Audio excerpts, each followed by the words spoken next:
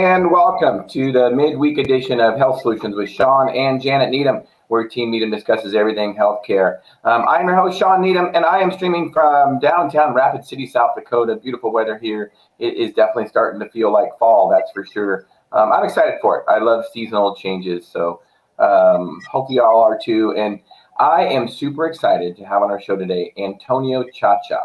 He is going to educate us on what PBMs are and why they're not our friends. So, Antonio, without further ado, go ahead and introduce yourself and let's start this topic. Thanks a lot. Great to be with you today. My name is Antonio Ciaccia. I have spent my entire life in the pharmacy world. Originally wanted to be like my dad, who's a pharmacist up in Cleveland, Ohio. I started at Ohio State to do what he did. And then I hit organic chemistry and decided there were better things to do with my life. That is definitely a weed out course for pharmacy. That's right. So I actually switched to journalism and political science and eventually took a role with the Ohio Pharmacists Association, where I got to start learning more about the business of pharmacy rather than the practice. And during that time, I heard a lot of complaints from pharmacy owners about these entities called pharmacy benefit managers, or PBMs. And when I heard about it from pharmacists, all I heard was the context of the way that PBMs would audit them or the way that PBMs would reimburse them. I only knew essentially their impact to the pharmacy and the complaints that they had. But along the way, I learned essentially what was happening on the other end of the transaction, that while pharmacies were getting paid low from PBMs and complaining about it, on the other end of the transaction, you had a plan sponsor that was getting charged a lot more than the pharmacy was getting paid by that PBM, which set us off to start exploring how the sausage was being made and how plan sponsors were being billed and pharmacies were being paid for prescription drugs. Fast forward the tape.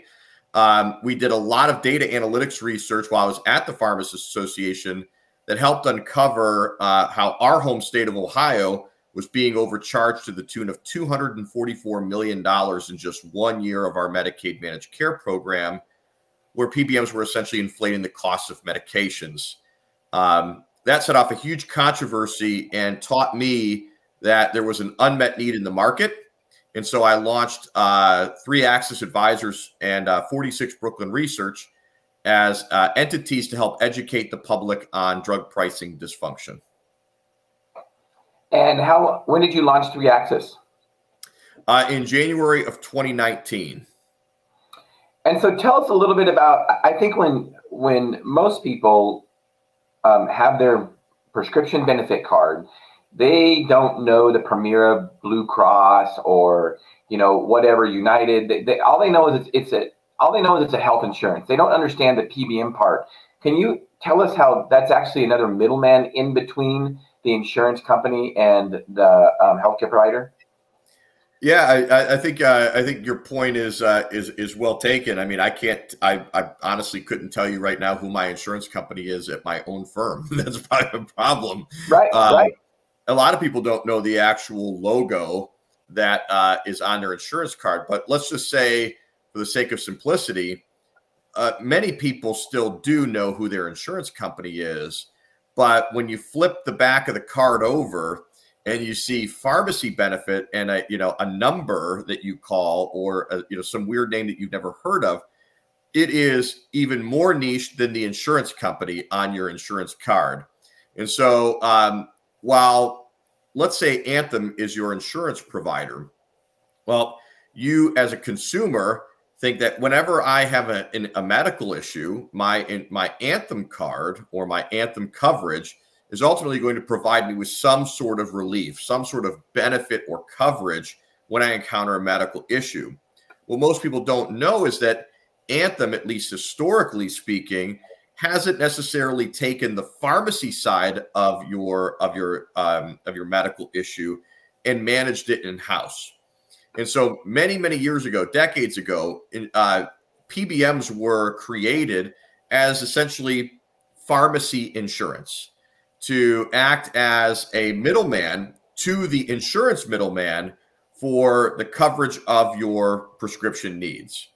Now, in the old days, they just acted as a simple claims processor. You walked in with your prescription to the pharmacy, the pharmacy receives it, they ping your PBM, who decides whether or not the drug is covered, how much is covered, and what your copay will be, and what the pharmacy is ultimately reimbursed for that prescription.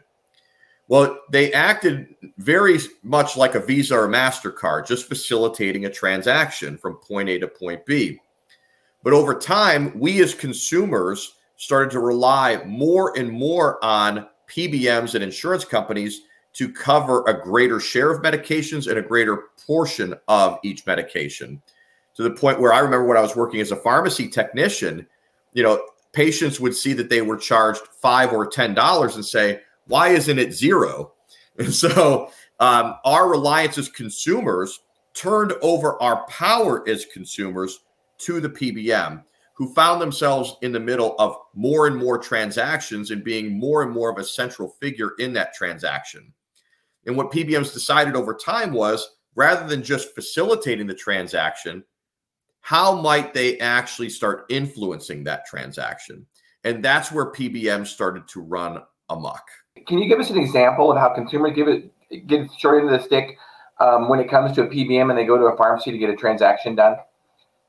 Yeah. So as I was saying, what happened over time was rather than just approving the transaction, the PBM started influencing the transaction. So rather than the pharmaceutical company charging whatever they wanted, the PBM said, no, we're not going to cover your drug unless we get a little bit of a discount. And when the pharmacy end, pharmacies, in the old days could charge essentially whatever they wanted or whatever the market would bear. And rightfully so, PBMs came in and said, well, maybe we can negotiate a fairer price on those things. And conceptually, all of that is okay. If a pharmacy is overcharging, the insurer shouldn't necessarily have to pay every dime that the pharmacy charged. That's a competitive balance, okay? But what ended up happening is that PBM started to grow and grow and grow larger, to the point where they actually became larger than the pharmacies that they were aiming to control and the drug makers they were aiming to control. And so that outsized market presence gave them the ability to really start bullying both sides of the transaction, the drug company and the pharmacy. And in doing so, provided a lot of real estate for them to start creating a gap and a lot of gaps between what the pharmacy is paid and what the end payer or what the consumer's charged. Or from the drug company's perspective, they could negotiate, PBMs could negotiate big discounts off the list prices of medications. And by discounts, that means they get big rebates, large checks that are sent from the drug maker to the PBM in exchange for coverage on a patient's formulary. The PBM decided over time, what if we keep it rather than passing it through? So what PBMs really started doing over time, and it was a gradual thing, right, is they started to become conflicted. Rather than acting as a pure entity, acting as a necessary friction against the supply chain that would aim to charge as much as they could get away with, they started making money on the very transaction they were hired to control. And that's when things really started to get ugly, because rather than working to lower the prices of medications, they started working to make money off of the inflated price of the medication. Rather than controlling the costs of pharmacy exclusively, they started profiting off of the pharmacy transaction themselves. And over time, actually started opening their own pharmacies where they had a competing interest in the pharmacy marketplace. So I use this analogy. It might be a little bit too colorful, but what I typically use as an analogy is, imagine a police officer. You hire a police officer to control crime in your neighborhood. And for the sake of simplicity, let's just say that there's a local gang that has the biggest amount of crime or the most problems for the community. Well, you want that police officer to try and control that problem as much as possible. You want them to minimize the amount of crime being done in the community. All of that works really well. Well, you could argue that maybe it doesn't all the time, but conceptually, the police officer has the right incentive to make sure that crime is being controlled. But what happens when the police officer's paychecks no longer come purely from the community, and the police officer starts getting paid by the gang? Wow. Now you have a problem on your hands, okay? And so you arguably have made the problem worse when the police officer starts getting compensated from the gang. That is exactly conceptually what's happened in the pharmacy marketplace. And so when Sean, you ask about, okay, well, give me an example of where these problems are, we could spend the next week talking about them. You have issues where a pharmacy's underpaid on a claim. Let's say a pharmacy buys a drug for $100. They get paid by the PBM $60. The pharmacy is upset. They're mad about that. They say they're not going to stay in business. Well, that is bad for the provider, right? And it's arguably bad for the patient if that is a continuous thing that puts the pharmacy in a position they go out of business. But let's talk about the really, really bad part, is where the pharmacy bought the drug for $100, they get paid $60, and the PBM turns around to the local employer and bills them $200 for that exact same transaction. That's wow. Abuse. So what's being done about it, Antonio? I mean, obviously, you are in this industry. Tell me, what can consumers do? What can pharmacists do? So there's a number of things that can be done. So a lot of our expertise originated in the Medicaid sector, where, as I said, we helped create the crumb trail for the state to uncover $244 million of gap between what pharmacies were paid and what PBMs billed our state Medicaid program. Our state opted to fire the PBMs and create transparent pass-through pricing, meaning that the PBM could not slap on these hidden charges over top of the medications. Those types of things, I think, are very good from an alignment perspective and from a pragmatic perspective. And from an alignment perspective, I mean, back to the issue that I mentioned at the onset, that PBMs became conflicted when they started making money off the transaction they were hired to control. Well, aligning their incentives in the right direction would mean divorcing them from making money off that transaction, at least in a non-transparent fashion. That gives them the ability to essentially inflate the cost as much as they want. Those are really good things that states across the country should make sure that they're putting, not just in their Medicaid programs, but in their other government agencies like public employee retirement systems, et cetera. But that's just one thing.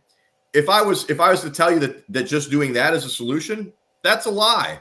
Because in my home state of Ohio, after they banned that practice, it's called spread pricing. When the PBM pay is low, bills high, pockets the difference. After the state banned that practice, they saw a new problem emerge where PBM started overcharging on specialty medications, which, for those of you that don't know the industry very well, PBMs all own their own specialty pharmacies. And so when a PBM subjectively decides to overpay on a specialty medication, recognize that most of those prescriptions are flowing through the pharmacy that they own. Wow. So retail or community pharmacists will always complain about underpayments from PBMs on a number of their claims. But what most people don't know is there's a select number of medications out there in the marketplace that PBMs choose to wildly overpay for. Thousands of percent more in margin that you would actually need in order to sustain the business.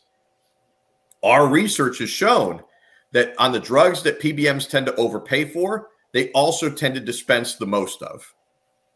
Conflict of interest, again.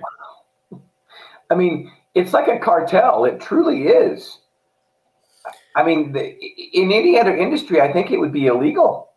I mean, seriously, I can't think of another industry that this goes on in. Can you? I don't. So I agree with you, but I would also say that I don't know a lot about other industries to the degree I know this. Yeah. I've learned to have a big pessimism on opacity within business. Look, I believe in capitalism. I believe, very strongly that, that the profit incentive of markets can be a very healthy thing for, innovation, for growth, appropriate growth.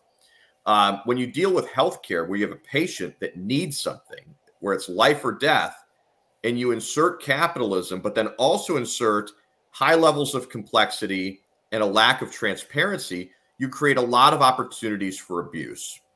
And not all PBMs are bad. We encounter what I would consider to be well-aligned PBMs, more transparent ones, even fiduciary PBMs that do act, I think, in a much better manner than I think the status quo of the industry provides. But in general, yeah, I think that what's a huge problem. Let's talk about insulin, for example. There was an article that ran in Axios about a month ago where they were talking about the list price of Lantus. A single vial of Lantus could run you around $287 list price. If you look at what the drug maker actually sells it after the discounts they pay to PBMs, it's more like $30 or $40. Okay. So I'm sure, pharmacists and doctors have heard from patients a lot about the rising cost of insulin. Well, the truth is that insulin is relatively speaking, very cheap, but the list price of the medication is massive. And why is it massive? Because of the massive amounts of discounts that drug makers have been building into the price that they pay the PBM. So here's what's really screwed up, I think, from a consumer's perspective. As I mentioned before, the PBM is negotiating with the manufacturer of insulin in order to open up coverage to the patients that PBM represents. So the drug maker, in order to get access to the patient, has to essentially incent the PBM to cover that product in the first place. Well, what do? They have big discounts that they pass through to the PBM. So if you're a patient and your PBM has collected a discount or a rebate that's equivalent to around $250, $240 off the list price of that medication, how can the PBM require you as a patient to pay $287 for that product when on your behalf, that same PBM collected $240, $250 from the drug maker when you got that prescription filled? Right. There you go. That's a lack of transparency and the complexity of the system, which I think in most of healthcare, I think that's what people want. I mean, that's what the system wants. I don't think consumers necessarily want that. And I don't think healthcare providers necessarily want that in general. But the system loves it because they can hide behind things like that and profit in other ways. They're basically just escalating, overcharging, escalating the price artificially so they can get more of a profit.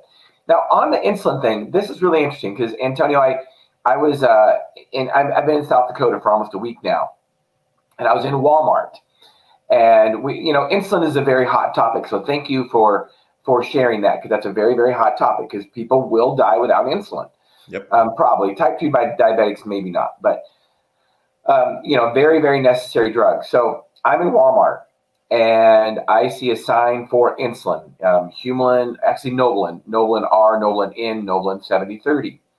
And let's remember, those Novolins, kind of like Humulin, back in 1983, when those insulins came out, the first human insulin came out. In fact, the first insulins that came out, pork and beef insulin, back in the 20s, they were all over the counter. They were not prescription. And so Novolin N, Novolin R, Novolin 7030, Humulin N, Humulin R, Humulin 7030, they are non-prescription. You can go up there to the pharmacy and buy it without a prescription. Now, unfortunately, some pharmacists aren't educated on that, so you have to educate them as a consumer and let them know that it's not a prescription. Just read on the bottle. It doesn't say legend drug. Just read on the bottle. But unfortunately, some pharmacists are so used to getting everything for a prescription.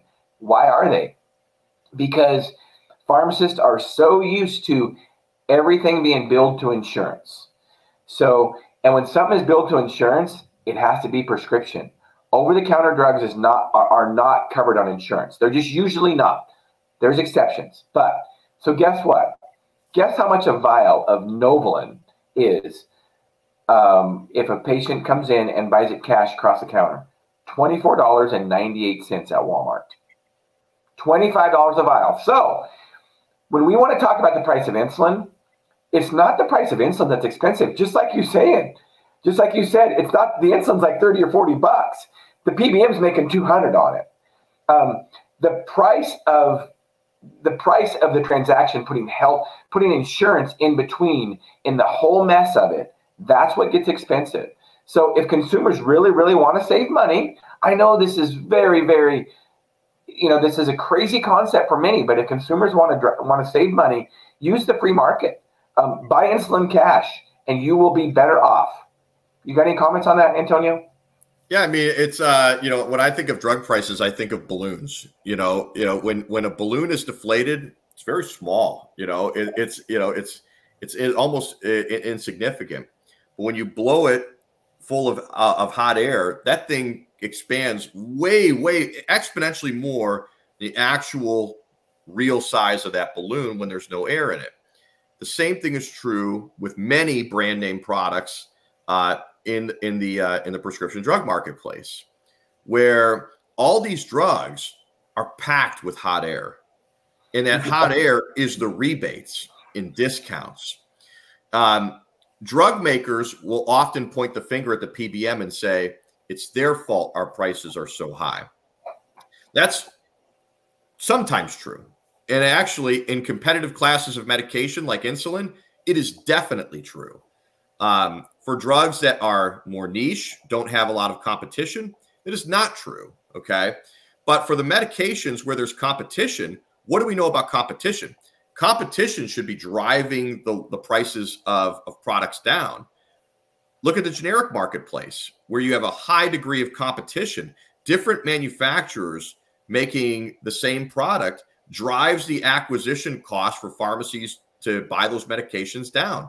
You could take a drug that used to be $300 a pill and within 2 years drive it down to less than $1. That's what competition does in the generic marketplace. The exact opposite happens in the brand sector. In the brand sector, drug makers compete with one another by raising their prices and then increasing the discounts paid to the PBM. Now, and it's not just PBM, it's governments too. State Medicaid programs are required to get the biggest discounts in the marketplace. So they have a role in this too. But the key here is that when competition occurs in the brand drug sector, it does not lower the price of medications, at least the list price medications. It actually ends up inflating it. So the question then becomes, if you're a consumer and you're paying a huge price tag for a brand medication, the question isn't just, hey, why did the drug maker charge me so much? The question in addition is, why aren't I getting the discounts? Why am I not getting the discounts that my insurance company and PBM are getting from the drug company? Because anytime that somebody is paying the full list price for medication, if there are discounts that have been negotiated on their behalf, then that patient is entitled to them. But that's unfortunately not how the system works today. And so tell me, though, if they're negotiating, a PBM's negotiating with a drug company, then to get a discount on a drug, or that might mean that sometimes, and it's on that patient's formulary, that might mean that sometimes the patient might not always get the best drug. They get the drug that's on the formulary that the PBM has negotiated a good price with. Is that correct? That is exactly correct. So the PBM is not a fiduciary of the patient, meaning they don't have to act in the interest of the patient always. And so when a PBM is creating a formulary, they're doing it with their interests in mind. And look, that doesn't mean that it's always bad, right? I've seen PBMs engage in what I would consider to be appropriate formulary management. Regardless of whether I think it's right or not, you as a patient should know, look, the PBM is deciding which drugs will be covered and which ones won't, which then begs the question, what is their criteria? If they don't have to act in my interest as a patient, then whose interest are they looking out for? And the truth is, this is going to sound overly negative, but they work for shareholders. These are publicly traded companies. And so ultimately, they're going to be making decisions that in an aggregate level or in a net level are those that benefit their shareholders. And sometimes that could mean that the drug that you actually need, or the drug that might be most appropriate for you, the drug that might be better in terms of yielding a better clinical outcome, may not necessarily be the one that's preferred by the PBM, which again shows the interest with the issues with conflicts of interest. Conflicts of interest don't just raise the price of medications.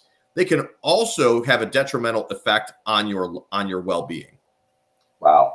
Now, speaking of conflict of interest, and I haven't, at our pharmacy, we haven't built, because we knew the racket with PBMs and how they were overcharging consumers and how it just made everything more expensive and service go down. We haven't built insurance at our pharmacy since 2002. We got out of the racket, and I feel so liberated, and we're able to offer better service and better pricing because of it. Now, we run a niche pharmacy, and it makes it a little bit easier to do that. But tell us, so I've kept out of some of the things, how it's progressed and how PBMs have gotten worse.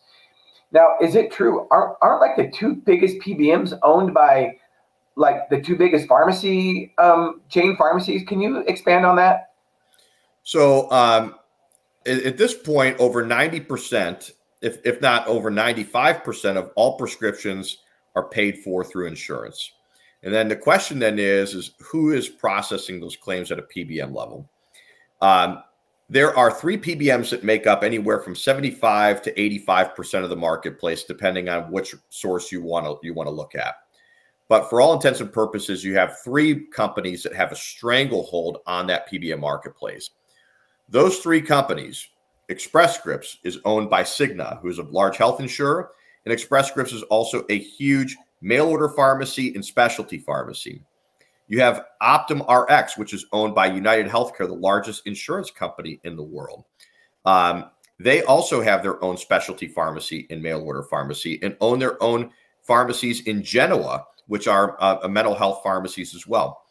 And then you have CVS Caremark, which is owned by Aetna, also a health insurer. They have their own mail order pharmacy, specialty pharmacy. And those of you that have, driven, any amount of distance in the world, you'll know that CVS is also a retail pharmacy as well. Right. So the entity who is hired to control the cost of medications just so happens to have a huge part of their business that is staked on the dispensing of medications and making money off them.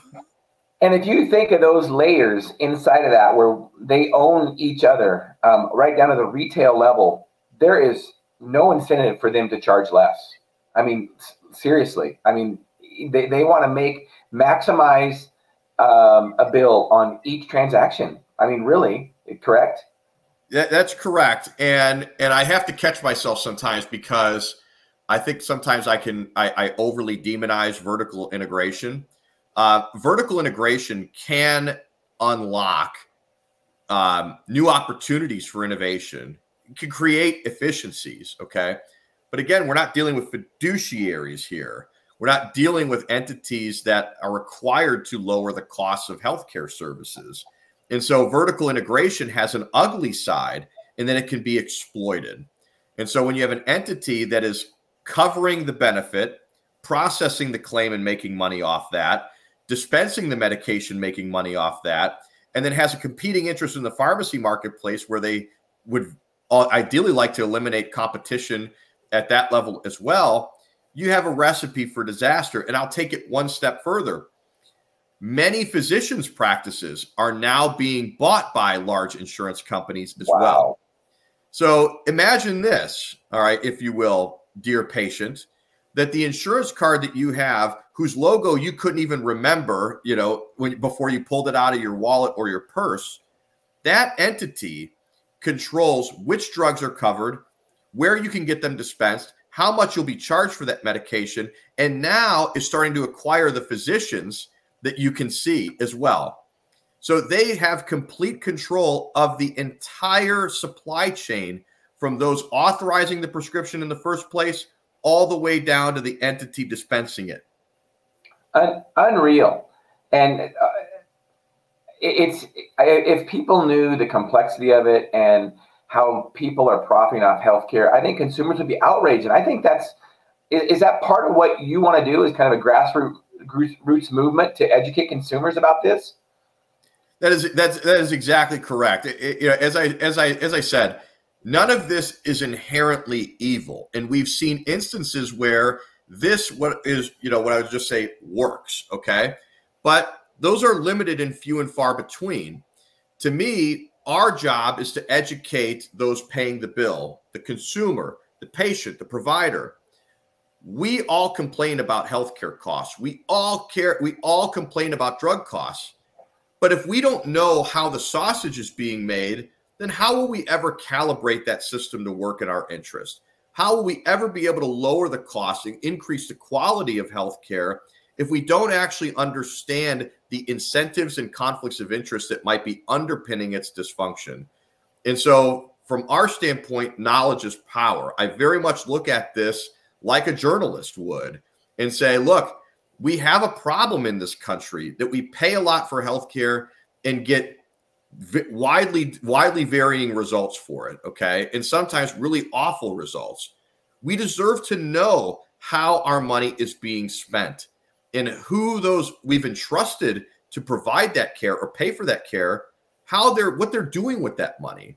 So our job as researchers, as consultants, as advisors, as people who investigate this system is to make sure that those that pay the bill and those who are impacted by the system know how it's functioning. So tell us a little bit about your company, 3-Axis Advisors.